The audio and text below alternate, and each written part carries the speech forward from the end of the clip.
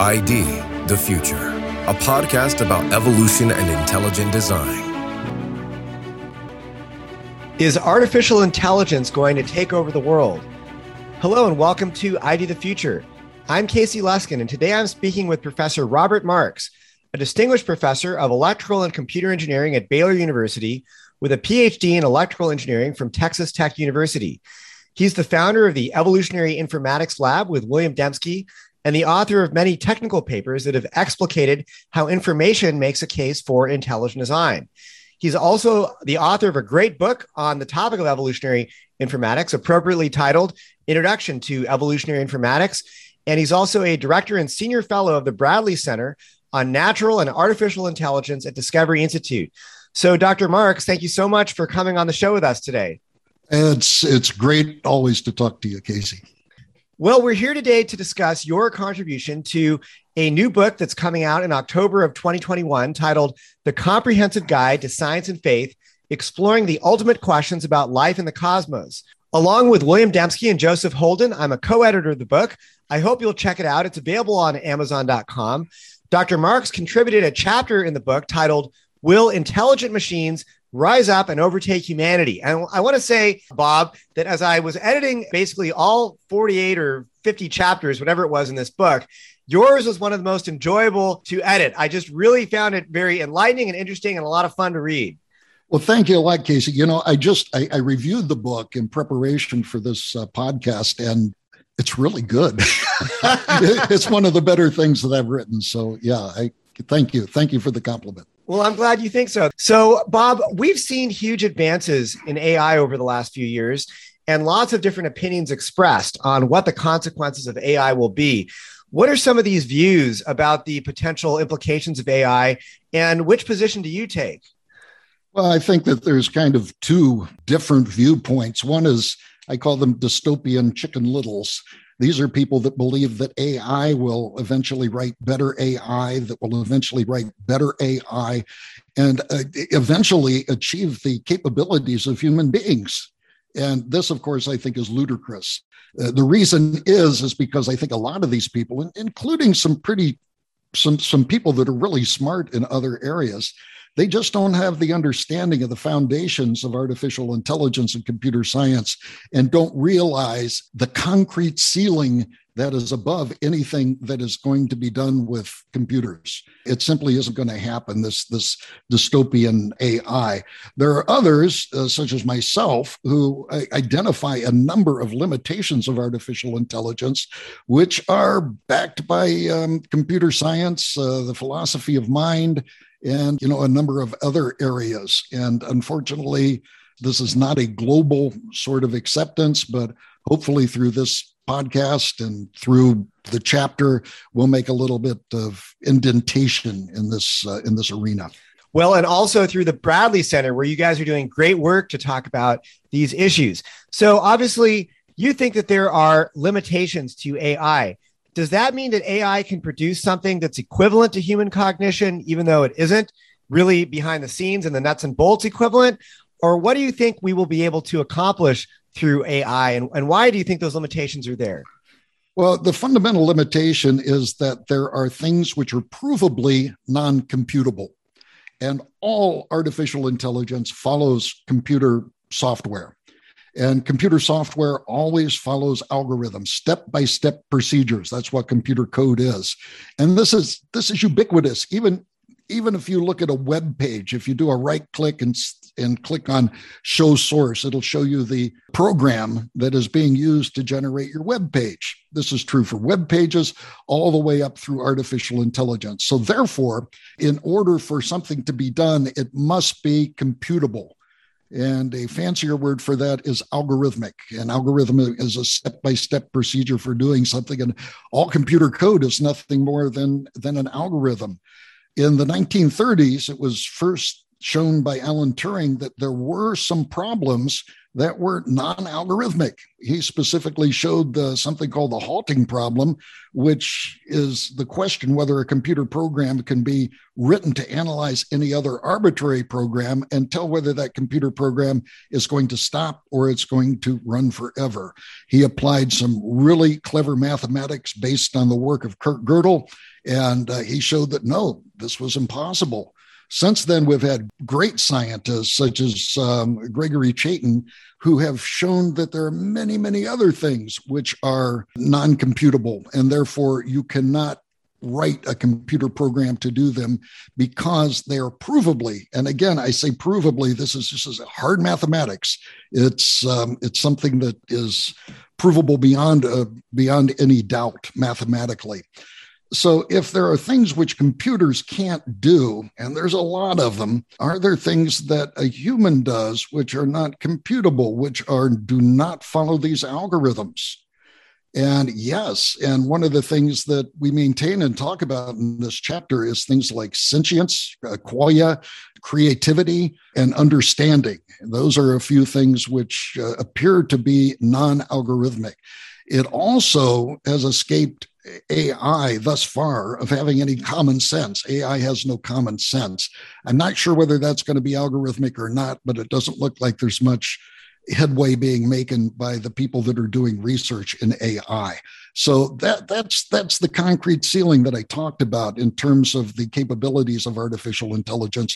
There are things that humans do that artificial intelligence, being a computer program, simply cannot do. So, Dr. Marks, can you define certain terms that you just used, like qualia? What is qualia, and how does that relate to the ability of a computer to truly emulate or become like a human being? Well, one example is, look around the room that you're at and see if you can see something that is red. If you see something which is red, you're having an experience. You're experiencing what that redness is. There's something going on in your head which says this is red, and this is something that you can experience. Now, imagine trying to explain what redness is to somebody who has been blind since birth. You can do things such as talk about the wavelength of red. You can say apples are red and give other examples. But as far as duplicating your experience, and again, I underline duplicating the experience of your perception of red, you will not be able to explain it to the person who is blind since birth. And if you can't explain that simple act of qualia, that qualia has to do with the things that we experience, if you can't explain that to a man that was blind since birth, how are you going to explain it and duplicate that process in artificial intelligence? It's, I think, obviously non-doable. Again, you can talk about the characteristics of red and put in the wavelength and all sorts of description, but duplicating that experience that you're seeing when you look at red is simply not possible. It's the same thing with any of the sensual pleasures that you have. If you bite into an orange, you feel the orange flavor explode in your mouth. You feel the delicious orangeness of it. You begin to chew on the orange, you swallow it. And with that, you are having an experience. That's another example of qualia. So taste, aroma, smell, these sort of things are referred to as qualia. They're kind of a subset of sentience. And qualia is, I think, obviously something which is non-algorithmic and cannot be duplicated by a computer program, therefore cannot be duplicated by artificial intelligence. What about understanding, Bob? Can a computer achieve understanding in the way that a human being does? This was addressed, I think, in a quite compelling way about 40 years ago by a philosopher named John Searle. And John Searle, who doesn't speak Chinese, came up with the illustration of the Chinese room. John Searle said he doesn't speak Chinese, but he's in a room and it has a bunch of file cabinets in it. And somebody comes up to a slot in the door leading to the room and slips in a question which is written in Chinese. Searle takes this slip of paper and he begins to search through the file cabinets. And eventually he finds a match. He says, ooh, look, these little things which I don't understand match this. He pulls out the card and underneath is the answer or the solution the answer, if you will, to the question which is being asked. So he writes this down, he refiles the card, and he goes over and slips the card outside the door.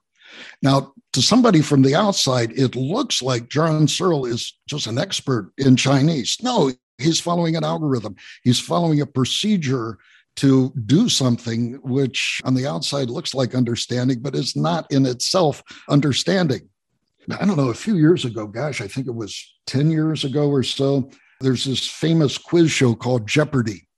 And IBM Watson, which was a computer, took on a couple of Jeopardy! Champions, and Watson didn't always get the right answer, but he ended up beating them in the end. Watson was a humongous Chinese room.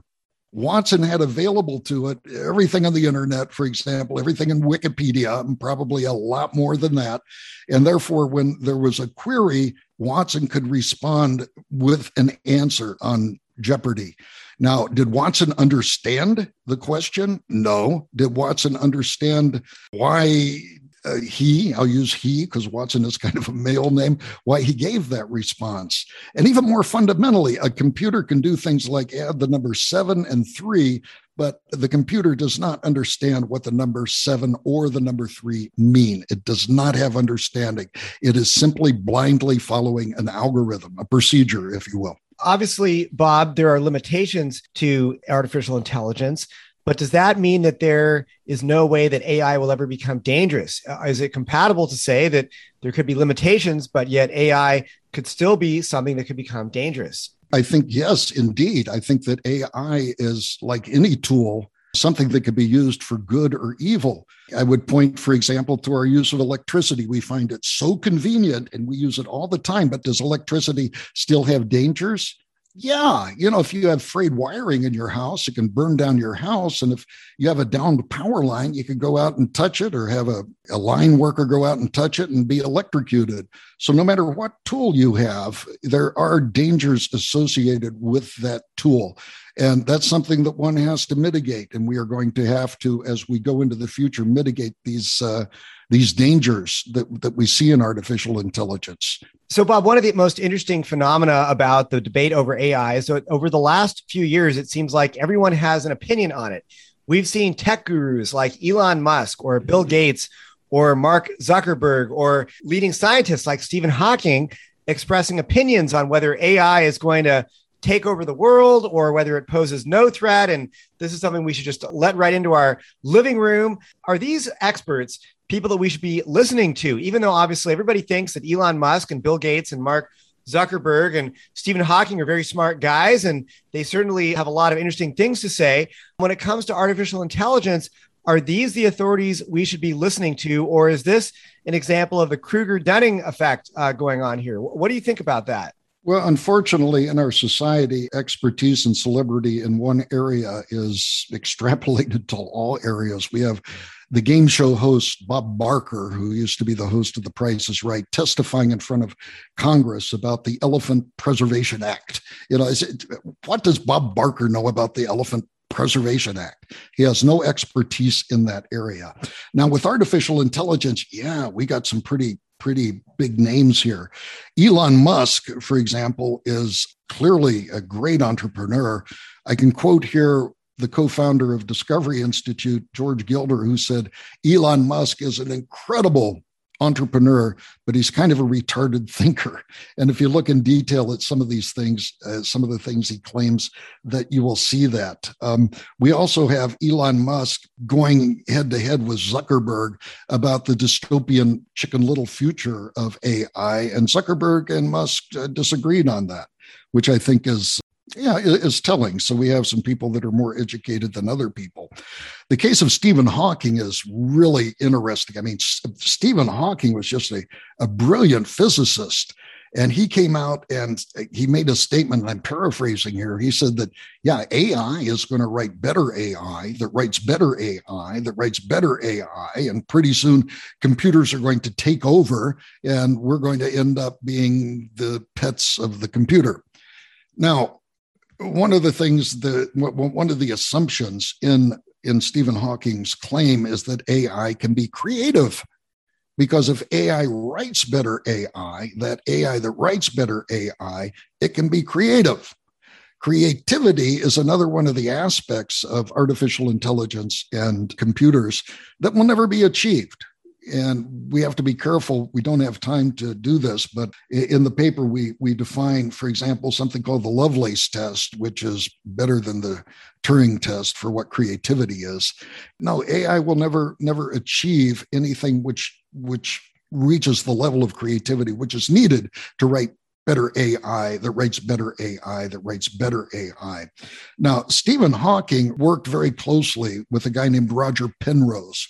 Roger Penrose received recently the Nobel Prize for his work with Stephen Hawking. Now, Penrose is not only a physicist and a cosmologist, he is also a brilliant mathematician.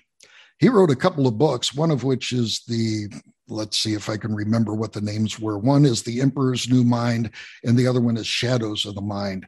And in fact, this was the first place I read a compelling case that artificial intelligence and computers would never be creative, and that there were things which are non-algorithmic that computers couldn't do. So even though Hawking believes this, he has a very close colleague who is a super genius who was one of the first to recognize the limitations of computers. So yeah, we have a lot of people. I would maintain, and I don't want to diss these people because they're clearly brilliant, people such as Elon Musk and Stephen Hawking and Penrose. But I maintain that if these people look closer into an area called algorithmic information theory, I tell people that if you want to have fun and you're a math nerd, look at algorithmic information theory. It's more fun than any science fiction that you've ever listened to. And get into algorithmic information. And in this algorithmic information theory, you will find the arguments that do not allow computers, for example, to be creative or any of the other non-algorithmic things that I talked about, which are characteristic of humans. Okay, well, Dr. Marks, for the mathematicians that listen, you can go check out algorithmic information theory. I'm sure you talk about that in your introduction to evolutionary informatics. Is that right? If you do go and buy the book, and I would recommend it because it's written at the level that somebody with a modicum of understanding of mathematics can understand. But the book is Introduction to Evolutionary Informatics by William Dembski and Winston Ewart. And in there, we cover algorithmic information and we cover the reasons that computer programs can't do some of the great things that people are forecasting in the future. And we're nowhere near this. Nobody has really made a dent in these non-algorithmic things, such as understanding, such as creativity. There hasn't been a dent in them. Basically, computer programs do what they were written to do. And some of the results might be surprising. Some of the results might be unexpected, but they are not indeed creative. As far as the dangers of AI, I believe one of the greatest dangers of AI is going to be AI doing something that is unexpected, unexpected contingencies. And we have a big list of them, for example, in the paper of where there are unintended contingencies. And some of them are innocent, like Alexa not being able to pick out my doo-wop song. And then it gets very serious up to the point where you have people's lives being taken, such as the Uber self-driving car that killed a pedestrian. So does AI have dangers? I think one of the big things is making sure that the AI does exactly what it was designed to do, does no more. And this is going to be a requirement that I think is probably going to be legislated or imposed on AI at some point. Dr. Marks, thank you very much for your time talking to us today about artificial intelligence and whether it's going to rise up and take over the world. Thank you very much, Casey. I enjoyed the chat with you. I'm Casey Luskin. I hope you'll check out the new book, which Dr. Marks has contributed to. It's titled The Comprehensive Guide to Science and Faith. There are other contributors to the book, including Jonathan Wells, Stephen Meyer, Michael Behe, Douglas Axe, Guillermo Gonzalez, Walter Bradley, Brian Miller, myself. I certainly hope you will check out The Comprehensive Guide to Science and Faith. I'm Casey Luskin with ID The Future. Thanks for listening. Did you know that Dr. Marks has also done excellent work in the area of evolution and intelligent design? If you want his insights into how computer evolution simulations actually disprove evolutionary theory and support intelligent design, check out his new video course at Discovery U. Find it at discoveryu.org. That's discovery, the letter U.org. You'll also find other excellent video courses there by leading ID thinkers such as Stephen Meyer and Michael Behe. Check it out, discoveryu.org. Visit us at idthefuture.com and intelligentdesign.org. This program is copyright Discovery Institute and recorded by its Center for Science and Culture.